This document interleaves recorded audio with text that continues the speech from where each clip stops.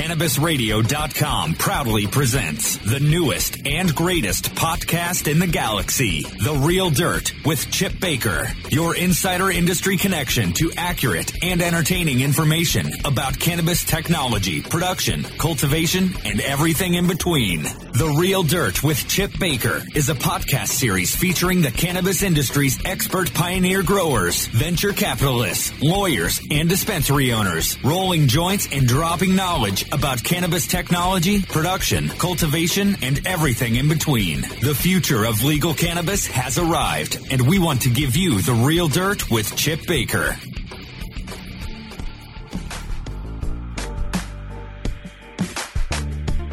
All right, here we are. It's the real dirt. Today's dirt, I have Fletcher from Archive Seed Bank and Dispensary in Portland, Oregon. What's up, Fletch? Hey, Chip. How's it going? Oh, man, it's going great. I'm glad we finally got you on the show. You've been so busy setting up your new dispensary. It's just been hard getting time scheduled between us. Yeah, definitely. I know you're pretty busy yourself as well. I'm always cooking up some projects. Well, since we started this podcast, I've had even more stuff to do. It's been great. You know, I like to stay busy and talk to people about cannabis and smoking weed and hydro and technology. Yep, there's plenty to say about growing and plenty to say about cannabis in general. Always it's a new market, and we're constantly learning every day, and there's something new popping up and disruptive technology and all kinds of fun stuff to play with. Give me the who, what, when, Fletcher. I'm first and foremost a grower. That's my main thing. And I also like to preserve heritage cannabis genetics. And my company, Archive Seed Bank, is kind of a culmination of many years of preserving a lot of unique varieties that were collected over the past 13 years or so. Basically, taking those varieties, hybridizing them, coming up with new stuff, and really trying to make sure those heritage varieties that maybe aren't today's market, the biggest piece of the market share, at least we're going to preserve those unique genetics, and I think we'll find a lot of uses for them in the future. How long have you been at this project? I've been breeding for probably about 6 or 7 years, or since about 2008. I've been making seeds and hybrids, and then I was collecting for about 5 years before that, 6 years before that. So it's Archive Seeds Portland. I know you've kind of like been all over the country looking for the right place to put this seed bank and dispensary in. You were in Colorado for a while. You were in L.A. for a while. You were in Washington for a while. What happened in Portland? Why'd you end up there? Well, I think I'm originally from the East Coast, but lived in Washington for a long time and always had home base up here. And basically what happened is the Washington market implemented I-502, which did not allow the ability for vertical integration of your business. So you didn't have the ability to set up a cultivation center and your own retail center and be able to reach the consumer direct with your product. That's what I've always been known for and pride myself in. And having a middleman in the way doesn't benefit anybody in the long term, except for the retailers. Explain what you mean there, man. So in Washington, set it up. Someone grows it, someone buys it, someone sells it, Yeah. So in Washington, there's essentially 3 licenses. There's a producer license, a processor license, and a retail license. The law is written so that you're prohibited from owning a retail license and a cultivation license or producer license at the same time. Now, they did make it so that you could be a producer and a processor at the same time and hold both of those licenses. But that's just so that you can actually grow your pot and package it yourself and then sell it to a store. But you're not legally allowed to own a retail and a producer processor license. So basically, you end up with what's happened with a lot of the other agricultural markets in America and the rest of the world is that there becomes a handful of retailers like your national Kroger or Whole Foods or whoever, and they do the vast majority of the purchasing for fruits and vegetables and whatever it is. And it doesn't really matter how good your product is if the type of produce that you're producing or growing, if that produce is overproduced that year, the price is going to collapse. And agricultural collapse has happened many times in the history of commercial and particularly industrialized agriculture in America. And the way that we prevented that is two things: government subsidies and farmers unions, which basically exist for almost every other agricultural product except for cannabis because it's been illegal. So basically, as a result, the price of cannabis to the wholesaler or to the producer here in Washington has collapsed substantially, while the retail price hasn't really changed that much. So the retailers are getting rich while the farmers grow more weed to make less profit. And it's going to continue to happen. So the reason that I moved to Oregon and moved my business to Oregon is because in Oregon, you are allowed to own a producer, processor, and retail license all at the same time. Right. And so how long have you been down there? 2000, you started up 2015, just last year? The store in Portland? Yeah, the store in Portland. That's when you It's only been open 2 months, so we've only been open since June, end of June. Oh, yeah, sure. I just meant like you moved down there a year ago, 2015, to start this thing up. Oh, yeah. Yeah, I've been working on it for about 2 years what now. You at this sipping point. on? Damn. Just some ice cold water. You could have made it a little more excited, been like, and White Tahoe cookie bubble hash rosin dabs. Sweet. Oh, so you've just opened up. Yep, just opened up, and we provide seeds, clones, flowers, and concentrates, and everything else you basically could be looking for. And it's all produced in-house. We really don't buy any vendor products. It's, seed to sale, 100% in-house. And I think we're the first legal seed bank in the United States to open a retail store. You kind of ran through all that, and for many of the listeners that aren't as familiar with what we're talking about here, is you grow all your own product in your warehouse. It's high-end, hand-grown, high-quality produced cannabis. You sell it out the front door of your facility by the eighth or the gram or the quarter or the ounce, right? And you can also buy the same clone of the same weed and the same seed in some cases of the same weed. So that's what's going on, right? That's absolutely it. And a lot of the varieties, we made them as well. They're hybrids from our seed stock, and then we selected phenotypes and are providing not only the seeds to be able to produce your own or to get that seed vigor, but also selected phenotypes that have been, in my case, typically selected for flavor. I roll into your shop and I want to grow an OG clone. What's your OG clone? I have a Rude Boy OG, which is Face Off Rude OG. Boy. It's named after another person that was on the forums back in the day, Rude Boy. Mm-hmm. And it's the Irene OG, which is the clone from him that's pretty famous in Atlanta, crossed with the Face Off OG BX1 seed line, male from that. Okay, so I come in and I say, hey, Fletch, high five. I'm stoked to be here. I need an OG clone. What do you got? And you just said Rude Boy. Well, being that you are a Colorado resident, you are able to purchase a 1/4 ounce of weed a day or 4 clones until the end of the year. So anybody from basically anywhere in the world that's over 21 years old can come in and purchase 4 clones currently. Sweet. So I come in, I buy 4 clones. I'm like, hey man, I want to make sure this is what I want. You got the weed there too? Absolutely. It's on the shelf. And I'm kind of a big smoker, so I buy 2 8s. Roll those up out back. Roll them in the parking lot on the way out. Yeah. Turn around and get your significant other to come in and buy another 1/4 ounce. Yeah, that's a pretty typical event that happens. Funny. All right, so the weed looks good. Then I start thinking about it. It's like, well, can I get these seeds? You're telling me I can get the seeds? So now I bought the clone. I've got 4 clones. How much weed can I buy? A 1/4? A 1/4 ounce per person per day. Okay. I bought as a recreational consumer. If you're OMMP, which is a Oregon medical patient, then it's a lot significantly more. All right, sweet. So and then now you got the seeds. You got the Rude Boy seeds. Rude Boy. Yep, absolutely. Right. And you can take those home however you like, and you now have preserved heritage seed stock that you can cultivate anytime you need. Awesome.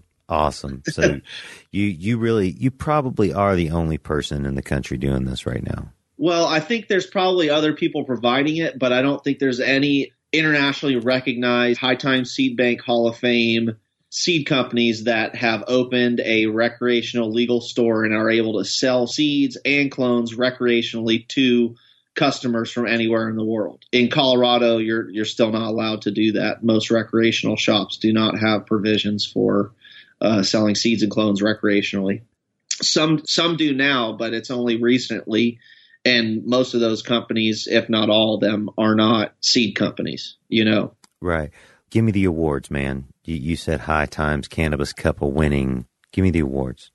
So I'm in the High Times Seed Bank Hall of Fame, which is, everybody from Super Sativa Seed Club to Sirius to DNA Genetics all in there. And then there's Hall of Famer, Fletch Hall of Famer.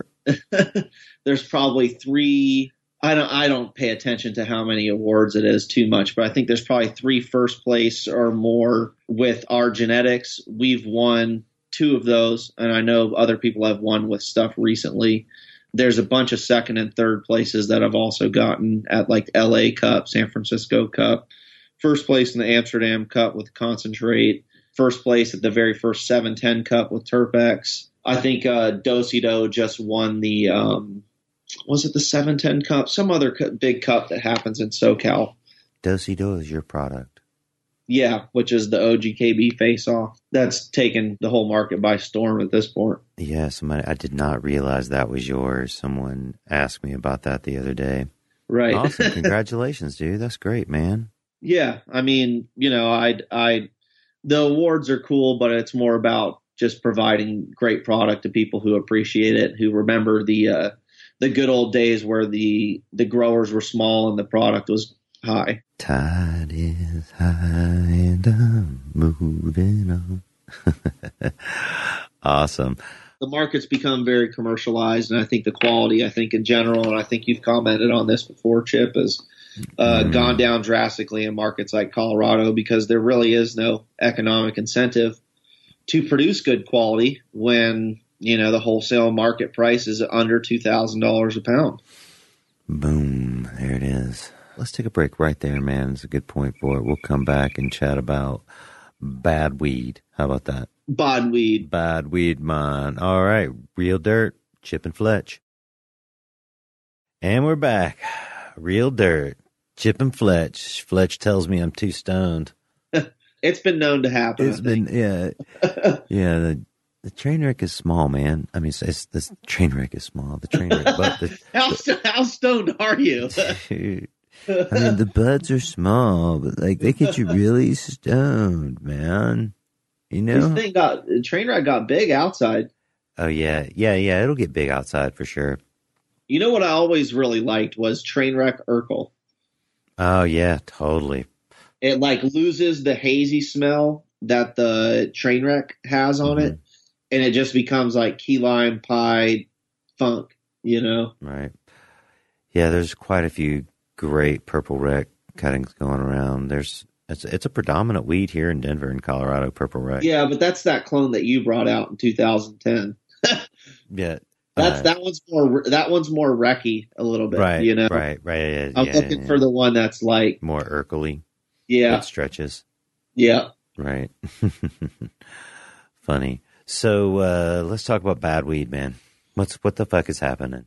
It's just a product of commercialization. This is industrial agriculture at its finest. If you don't like it, change the laws, because if you're going to allow people to grow more than basically 5,000 square feet of canopy, this is the result you're going to get. It's a product of economics and agricultural economics. It's not schwagonomics. That's for damn sure. Yeah, it's not anybody's fault. I mean, ask yourself the same question when you go to the grocery store.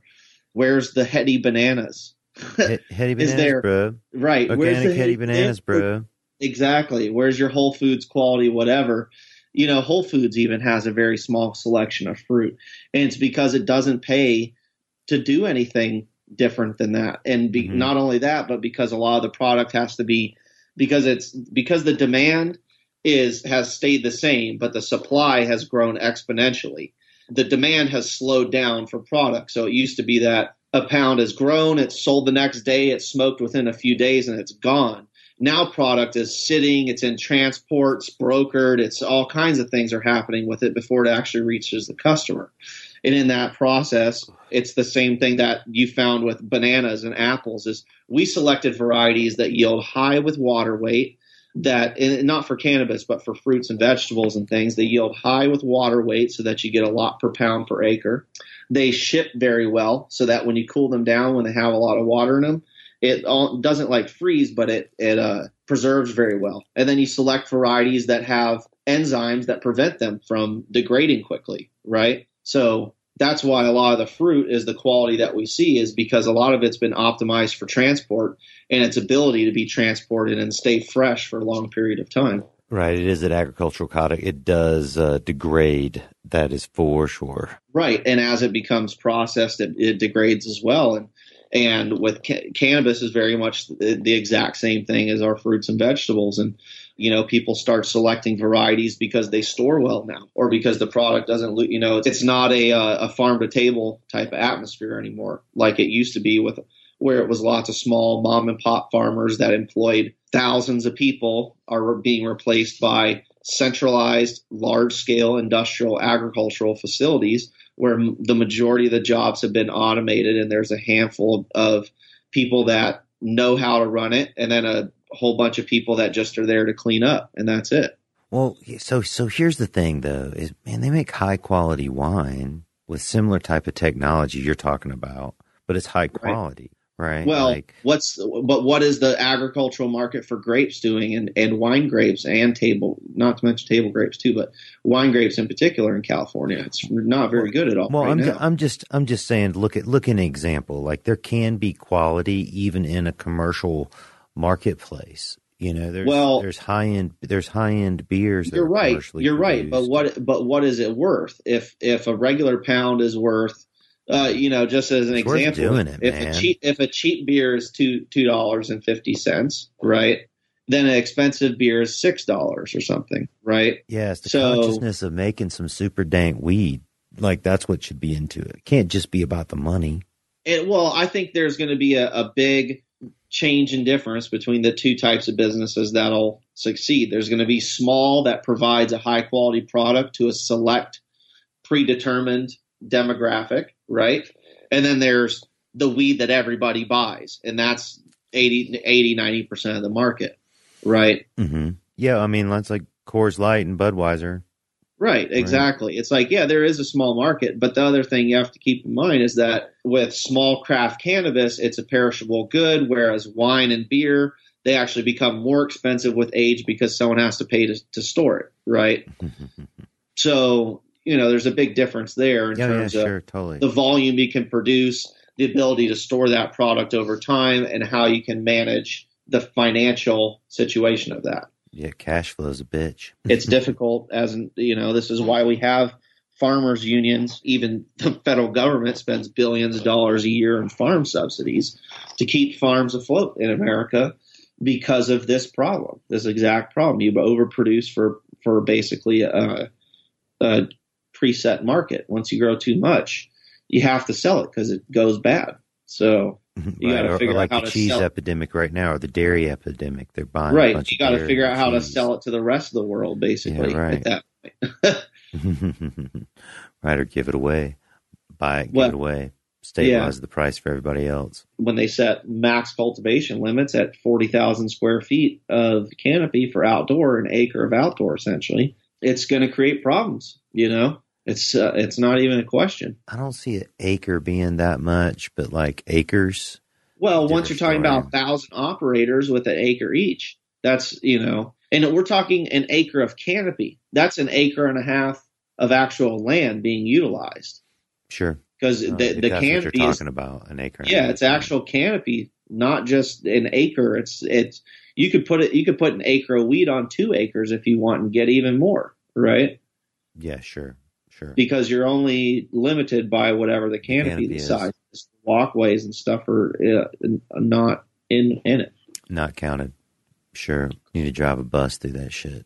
Right. And it's called overproduction. I mean, if you do the math up here in Washington, and it depends on, what the stabilized yearly amount of money it is. But if you were to set the cultivation limits at between 2,500 and 5,000 square feet of canopy, you would end up with a much more stabilized, diverse cultivation market. Right. Similar to how they started with tobacco, or how they did tobacco for years and years. Right, exactly. Right. Because small licenses, small farms. Right, that's the only way that you can actually keep everybody fed. As soon as you start industrializing it and centralizing it, you only need a handful of those producers. Oh, yeah, those people are out there too. That's what they want. They want to cover the whole market. Yeah, they want a 10 or 20% market share. They want there to be 5 main producers, and that's it. And there's maybe a few little fringe guys that are able to capitalize on some boutique market of some sort, but you're not talking a major piece. You're talking about other people trying to capitalize the system. That's capitalism at its finest. Right, yeah. I mean, that's the beauty of the green rush right now. It's opening it up for all the players. Anybody. Well, unfortunately, that it's industrialization of agricultural goods like that is what caused the collapse of the small farm in America. So the reason that you buy shitty produce at the grocery store and the reason that your milk has tons of antibiotics and shit in it is because of industrialized agriculture and industrialized farming, essentially, right? Raising animals and everything else. And that's the cause of it. And so you have to vote with your dollars there. What do you want to support? Do you want to support an industrialized model that leads to what Kmart and Fred Meyer and everything else exists as?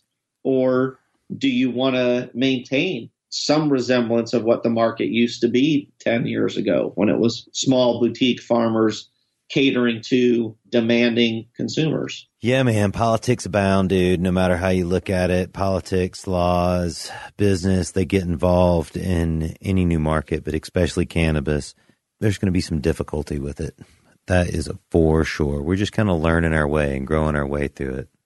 Just like you have. You decided to go from Seattle or to Washington down to Oregon because you wanted to be involved in the cannabis industry, but you didn't feel like Washington was the best place for your business model. So correct. You rode the wave, went down to Oregon, and after a little while, you set up shop, man. So let's tell me about the shop. Tell me what goes on there. It's basically a small shop with a big parking lot. Where you can you buy weed up front and you grow weed in the back. Is that how it's going on? Yeah, so it's an industrial building. There is the dispensary in one part, and then it's our nursery in the other part, which we provide clones for not only our customers but also wholesale producers in the whole state as well. So we are a commercial nursery and seed bank and dispensary with 2 separate businesses next to each other. So you grow all the weed on site. Not the flowers, just the flowers. Just the nursery on site. Okay, yeah. Just the clones. So how big's your mom room for something like that? Not excessively large. I mean, it's big enough to supply everybody that we have so far. Doesn't take much, really. Nope, it doesn't if you know what you're doing. How many strains are you guys pumping out of there? Mainly for our wholesale producers, there's about 4 main ones that people like to really concentrate production on, and that's your typical brand name flowers, cookies and Bubba type plants, OGs, diesel, and some other type of boutique stuff. Oh, so you guys sell market driven clones as well as your own clones? Yeah. So I have, like, for example, probably what's on shelf right now is, Girl Scout cookies. The real Girl Scout cookies. Gorilla Glue number 4. The real Gorilla Glue number 4. Rude Boy OG. Rude Boy. Bop, bop, bop. And probably some 4th one. Shark Bite or something like that. Another seed phenotype. Sweet. Sour Diesel on the list today? Oh, we have Sour Diesel probably there for sure. That's that's always something everybody wants. Yeah, no doubt. It makes great fresh. Give me some diesel any day for sure. I know you're a Sour Diesel fan. Yeah, smoking D's, sour D's. I'm smoking sour. Although it's lost a lot of prominence in the. It definitely had a huge impact from Humboldt. Lots of sour diesel grown up there for years and years. You get highest quality sour diesel today probably in Humboldt County. Just like randomly, if you went to look for it. If you're at the gas station, like, dude, I need some diesel. The guy behind the counter's like, oh, I got some. I just pulled out my closet. My backyard, my light deck. It's very likely. Right. So grow's down the street. Tell me about the grow. It's about 750 gavitas. And then a good sized veg, traditionally set up in most reasons just for serviceability. It's small and efficient and produces quality. So you got 7D750. That's a non-conventional light. Love them. We sell tons of them at Cultivate Colorado. Yeah. You pots on the floor. You got trays. You got. Yeah, rolling benches. Trays, rolling benches. Yeah, rolling benches with anywhere between 3 and 5 gallon soilless, and then compost teas, Pure Blend Pro, Botanicare, and used a lot of their what's their Rhizo product? Rhizotonic, I think, or something. Rhizoblast, something like that. Anyways, the Oregon State Department of Agriculture did a recent study where they tested all the different products for the presence of actual trichoderma, right? Mm-hmm. Have you seen this, Chip? Mm-hmm. And that one had it in there. It was like one of the only ones, and not only that, the actual content was 2 or 3 times more than what was actually labeled on the bottle. Right. It was basically on the list. There was basically that, and I can't remember one other product that actually tested positive for the actual presence of trichoderma. Everything else was completely dead. Right. Great White, all that stuff was dead. I mean, yeah, wow. A $300 bottle of talcum powder with dead shit in it. Yeah, that's why I've always resisted putting mycorrhiza in my potting soil that we package for sale. In the early days when we tested for it, we could never find it. We'd put it in there, we'd package it up, we'd test it a week, 2 weeks, 6 weeks, 2 months later, and we'd never see it, man. Right. There's someone out there getting really rich selling talcum powder. Is what I'm saying. Wow. Fact of the matter, if you're on Alibaba buying your trichoderma to mix you might be buying your mycorrhiza. You're buying talcum powder and then selling it to other people. I mean, like the OG Bio Award, that stuff tested negative. I mean, all the quote unquote best products have all tested negative for the presence of trichoderma.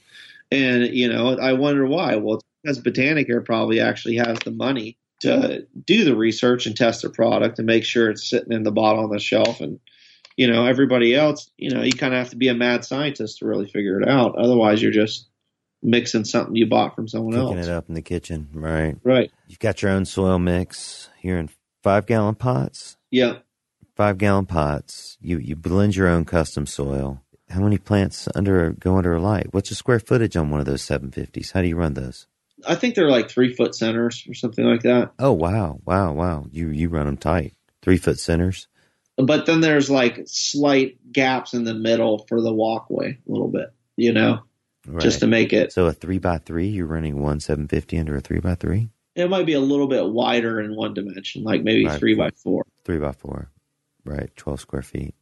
Yeah, so what you got, 4 or 6 plants under a light? It just depends on what it is. I mean, it could right now, just because of the way everything is, you have to grow big plants because of the medical laws, right? Oh, okay. And everything's being transferred to recreational, and it's just a whole mess, right? So, I mean, Oregon's been known for big growing plants. Are you growing big half-pound plants indoors? Is that what you're talking about? Currently, yeah. Oh, okay. Wow. I thought it had progressed beyond that. Usually they'd be smaller, but it's just current time, right? When it's all said and done, it'll be about 6 to 9 plants underneath each one. Yeah, man, let's chat about that for a second. I complained about a large plant inside, but it just takes more to veg out those bigger plants. And it absolutely, you can grow half-pound and pound and a half plants under 1,000-watt lights indoors. It just takes a lot of energy and effort to veg those plants out to get them to Correct. that flower point. Unless you have a nursery. Yeah. Well, I mean, there's ways around it. There's you Well, just when put you energy take into it. if you have a mom in your nursery that you're going to replace, you just flower that plant out. Yeah, totally. Well, I'm just saying it's way easier to plant smaller, more plants. It's Right. way more cost effective. I agree. Right. More I agree. profit margin. Yeah. Because that's what it's about. Them dollars, clocking them dollars. You're not growing organic. You're using Pure Blend. You use Pure Blend Pro? I use Pure Blend Pro. I use some 2-part nutrient formulas that we make and a lot of compost teas. Mhm. And that's basically it. A little bit of silica. That's it. Your own compost tea formula? Yeah. Anything organic? Yeah, it's all worm castings and fishbone meal, kelp meal, crab meal, all that stuff. Mm-hmm. No hydro? Nope, I'm not doing hydroponics, but am not against Rockwool with hydroponic nutrients.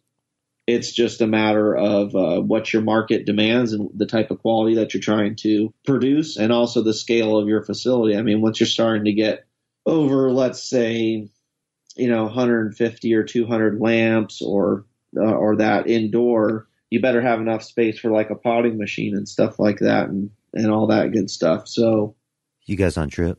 yeah, we're on a drip system, irrigation. A hydroponic drip system?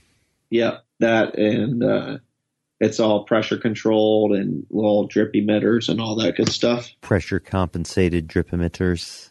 Correct. Right. What do you clone with?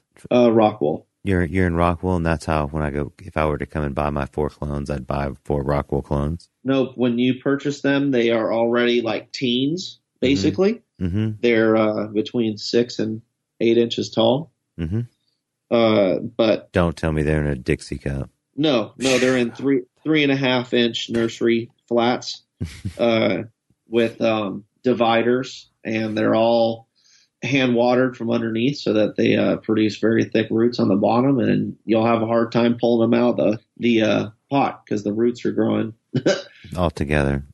together Right. underneath So it's like the a actual. 4-pack cell pack. Yeah, And exactly. It's the Rockwool with soil or more Rockwool? It's with cocoa? soil, It's with Yeah. soil. with a soilless medium. What size cube you on the? 1.5. Oh, okay. Yeah. 1.5 inch cube, just a little bit of soil, 3-inch pot, and a 4-pack. Yep, and hand size families.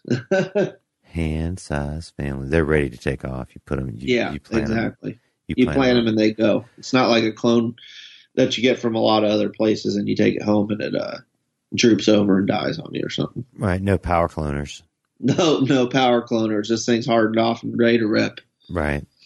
I mean, a lot of producers are coming to us to just fill their rooms because you make considerably more money having a producer produce the clones for you, getting rid of your veg in your clone room, putting in more flowering lights, Right. and Really having full-time production. Yeah, you minimize your cross-contamination. There's a lot of benefits to nursery implementation in a production facility, whether it's an in-house nursery or just purchasing them. And to be honest, it's better to purchase almost. Yeah, I hear you. It's traditionally cloning has been an in-house procedure here in Colorado. In California, it's predominantly been clones. You bought clones, from your dispensary, your friend, to the guy down the street, to the clone dealer, right? Yep.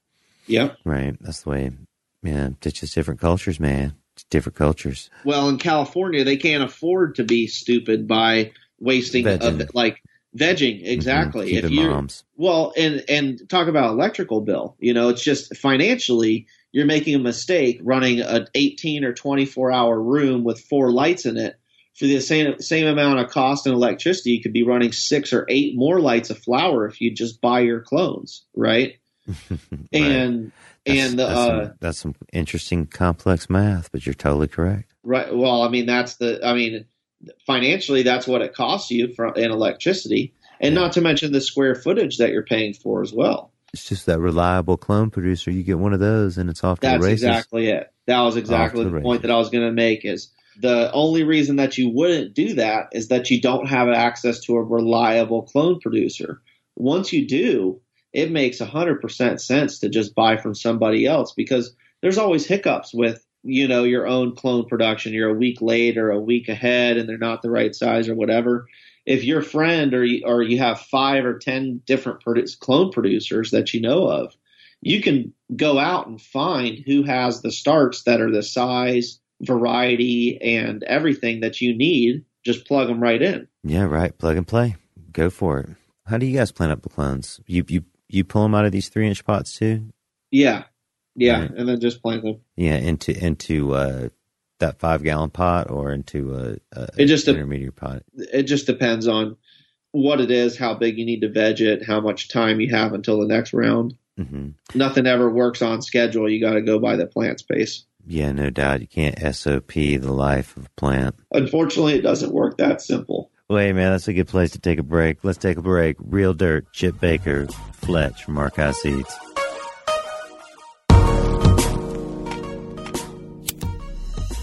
The smoke is rising, and the next crop of podcasts devoted to cannabis providers and enthusiasts are ready to be harvested. Welcome to the Cannabis Radio Network, founded by respected rainmakers who have been producing award-winning podcasts for over a decade.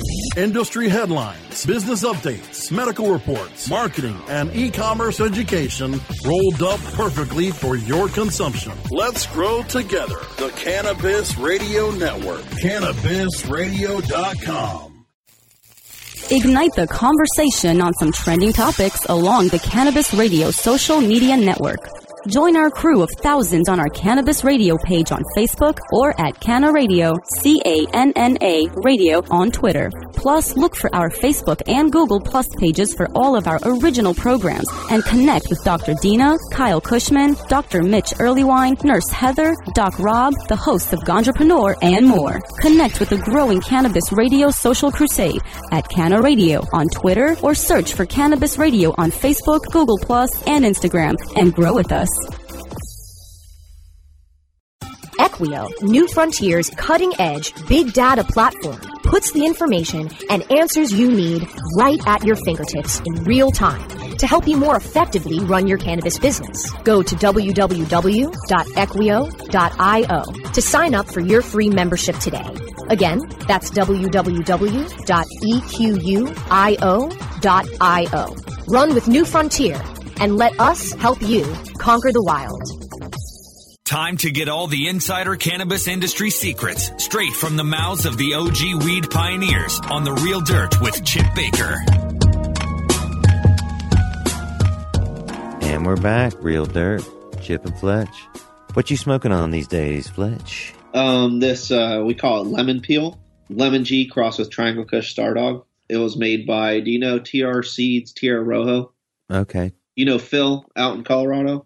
No, I don't know Phil. He used to run Gaia, which is now Mindful. He used to run their cultivation center. Okay. I know the place. He took a I-95 male, which is from Top Dog, and crossed it with the Lemon G from Ohio. And I grew out a bunch of those seeds and found a good phenotype. And it smells like a lemon peel and chem dog and skunk and super tasty, yields really high, makes great bubble hash and rosin and great plant to grow. It's pretty good overall. I mean, a lot of the seeds in that whole line were hermaphroditic, which is pretty typical from chem dog lines. Not a big deal to me. I'm willing to hunt through it for a good one. And this one even has a little bit of some Hermy traits, but it's manageable like sour diesel to the point that it doesn't produce seeds and the quality and everything else. Right, it comes on real late. The Herm comes on real late. No, it doesn't even put off bananas. It just throws off a few sacks at the bottoms if you don't clean up the bottoms, right? Mm-hmm. So you have to clean up all the bottoms, which should be, you should do that anyway. But absolutely. So unless you're lazy and don't do it until like 3 weeks or 4 weeks in or something, then you may see some action. But if you actually clean your plants up like you should, you'll never even see it. What type of growth structure? It's very strong branched, and it has a great root system. Holds itself up, and it grows big, fat nuggets. Is it stretch? It's like a medium stretcher. It's not excessive. It makes nice, long colas. It does a little bit of the lemon G's kind of fingering out towards the top with the tops that are near the light. It's also a low light performer. So if you have like less light than usual, it performs really well. This isn't even your seed. This is a seed you got from someone else. Correct. This is a clone that I grow for my store a lot. Okay. Yeah. And you found this clone? Yeah, I found this clone from seed. Well, that's, unusual. I believe most seed people would only want to say they planted their own shit. That's great that you're so interested in cannabis, looking for the good stuff, that you'll plant other people's stuff. Is this a practice? Tell me about it. Yeah, I'll grow anything that sounds good. I mean, we grow a lot of Do-si-do for my store as well, which is, that one's taken over the whole cookie scene by storm, and that's the Face Off OG crossed with the OG Kush Breath phenotype of cookies, which, one of the original companies, or basically the original company that had the agreement with NorCal and OG Kush Breath, the guy, to breed that variety, right? And that's where that clone came from, and that's what just won a cup recently and all kinds of stuff. Damn, I need me some Do-si-do. Yeah, it's just like the cookie. Damn, does it grow better than the cookie? Yeah, it's heavier yielding, grows better, clones better. Depends on which there's multiple phenotypes out there. Mm-hmm. There's 2 main ones in California. I've got like 5 different ones. I've given some to a few other people. There's a few people that got a few packs of seeds. The OG Kush Breath original mother plant doesn't produce very much seeds when you pollinate it. Mm-hmm. So I don't really make those for commercial production anymore because the plant doesn't yield very much seed at all. Right. Awesome, man. I believe you smoked me out on some of that the last time we were here, but I didn't really realize it was your seed. Yep. Yeah. Yep. It's so what else? A lot of it is the Rude Boy I smoke a lot of. The Rude Boy rosin that we make from the bubble hash is one of my favorite things to smoke by far as well. Rude Boy rosin. Man, I want some. I just love saying it. Rude Boy rosin, man. Yeah, man. And then another buddy of mine. Man. Rude Boy rosin. Bop, bop, bop. Like what I'm smoking right now is rosin made from bubble hash from White Tahoe crossed with cookies, which was made by my buddy Kush for Breakfast on Instagram. Oof. And that's another, good hybrid that we also carry at the shop. Wow, you're a really great destination for strains. That's awesome. Well, I mean, you've known me a long time, Chip. Yeah, no doubt. You've always had the search for strains and been able to sniff out when people were bullshit over the ones they had. That's for sure. Got a great memory and a relationship with the plant, and you can really remember how plants grow and how they act, and you're very observant. So all those traits all together, make you a good person to collect strains. The OCD helps with keeping it all labeled and organized. How many are you up to? How many are you up to these days? It surges, but anywhere between like 40 and 70 at times. Mm-hmm. Man, you got any like terminology or slang you guys use around the shop that's entered into your vocabulary strictly because of the legal cannabis environment? Well, I don't know about the legal cannabis environment, but like you've talked with Jordan before, right? Mm-hmm. And we had this social experiment, and I think it's time to tell people about the social experiment, right? And it was with Jordan and the CCC 420 guys, right? Shane and Dan and Toph, right? And at the time, this was about, 3 or 4 years ago. Basically, oil was becoming really, really popular. And Terpex was, pretty big in California. Gold Coast was really big. The CCC 420, those guys were really big on YouTube, doing lots of videos at the time. We were curious because, you've heard of Matt Rise and his ice wax, and nicotine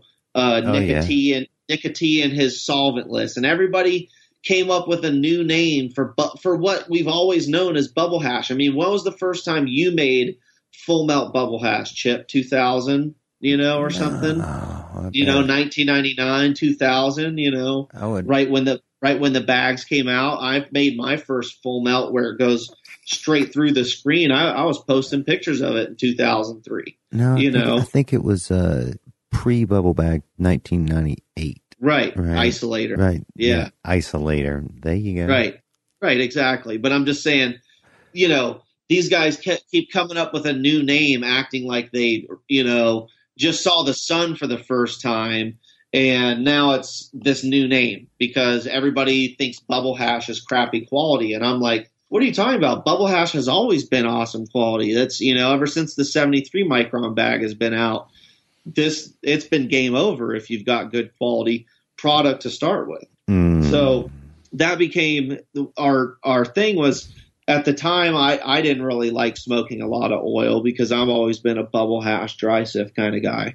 And I kind of was getting them into Bubble Hash because they were all oil guys, the CC 420 and Turpex and them, So we were sitting around and I'd get them, like, when you smoke a lot of oil, you end up just getting only a certain amount of high.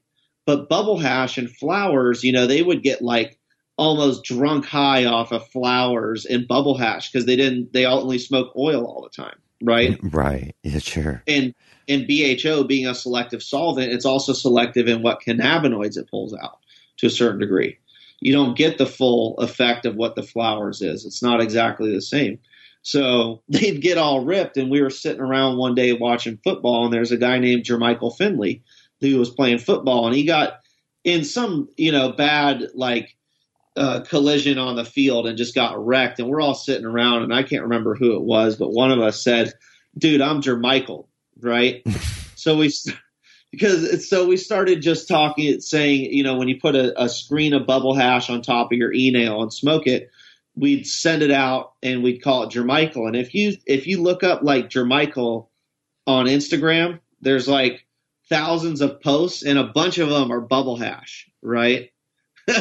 Like thousands of posts are tagged Jermichael. And people are like, what's Jermichael? And it just means Bubble Hash, right? But the social experiment was to see how many people we could start calling Bubble Hash Jermichael. Yeah, just like solventless or ice hash or whatever the fuck you want to call it. It was just a joke. And it's like, dude, if you've got a social media outreach at all, you can get people to start calling almost anything, whatever you want, right? Cocoa Kush. And call it your own brand. And it's just, it was kind of a testament to how effective social media has become with branding and marketing cannabis products. Yeah, you've done really well at Instagram. You've got a pretty good Instagram account. I love following you. Yep. It's a necessary part of your marketing nowadays. Yeah. Some people use it as a self-esteem tool or something like that, but I see it as a business account. Is it Archive Seed Instagram? Archive Seed Bank. Archive Seed Bank on Instagram. Yeah. And then there's also the store's Instagram, which is Archive Portland. Man, if you can look into your crystal ball, what's the future hold for? Do you want the good or the bad? Hey, let's do both. Let's go the yin and yang. What's the future hold for you in 5 years? That's the good. I'm just trying to keep it simple and produce good quality on a small scale and not enter into the agricultural wholesale market. Right. High quality. Seed to sale, farm to table. I own the restaurant and the farm. Right. Right. Awesome. So, okay, give me the good and the bad overall industry 5 years. Well, the good is that hopefully people will appreciate craft cannabis and high quality cannabis and will support small businesses that are producing that, whether it's a wholesale producer or a seed to sale producer. You can affect business with where you spend your money.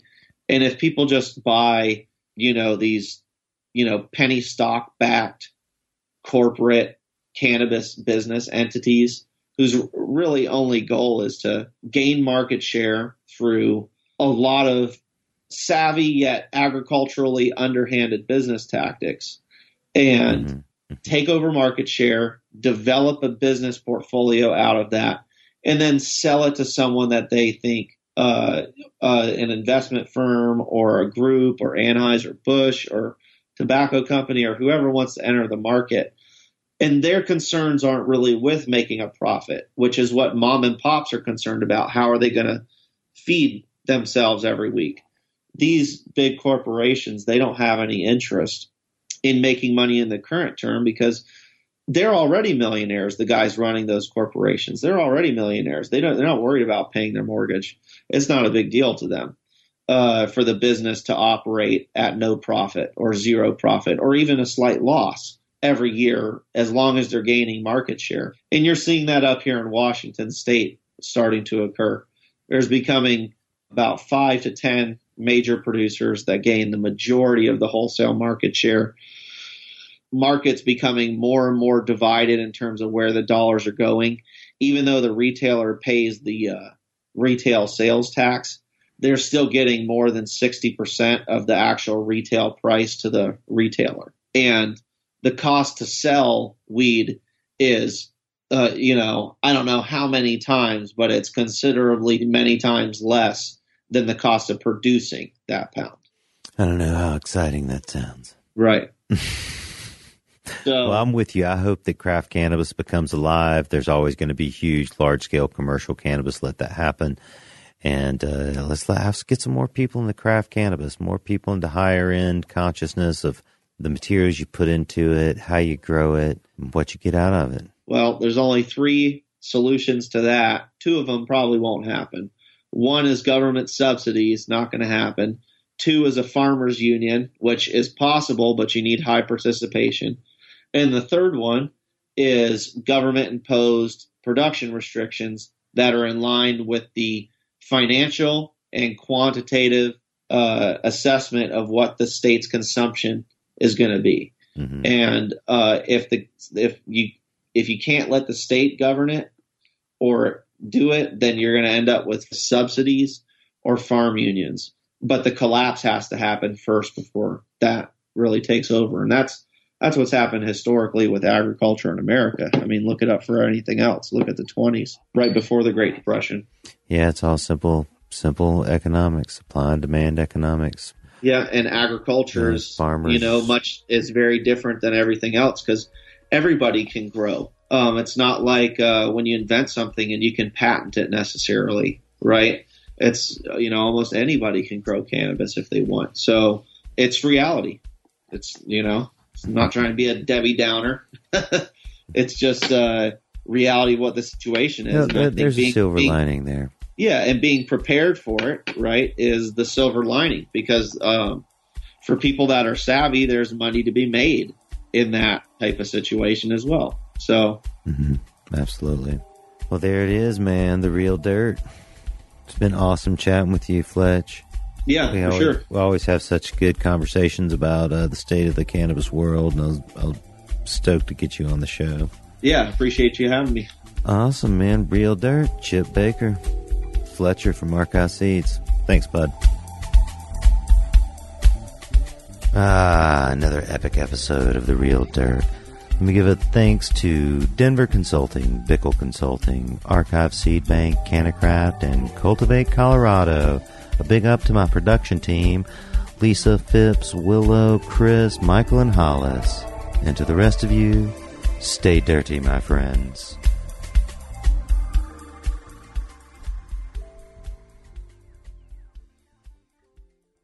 The opinions expressed on this CannabisRadio.com program are those of the guests and hosts and do not necessarily reflect those of the staff and management of CannabisRadio.com. Any rebroadcast or redistribution without proper consent of CannabisRadio.com is prohibited.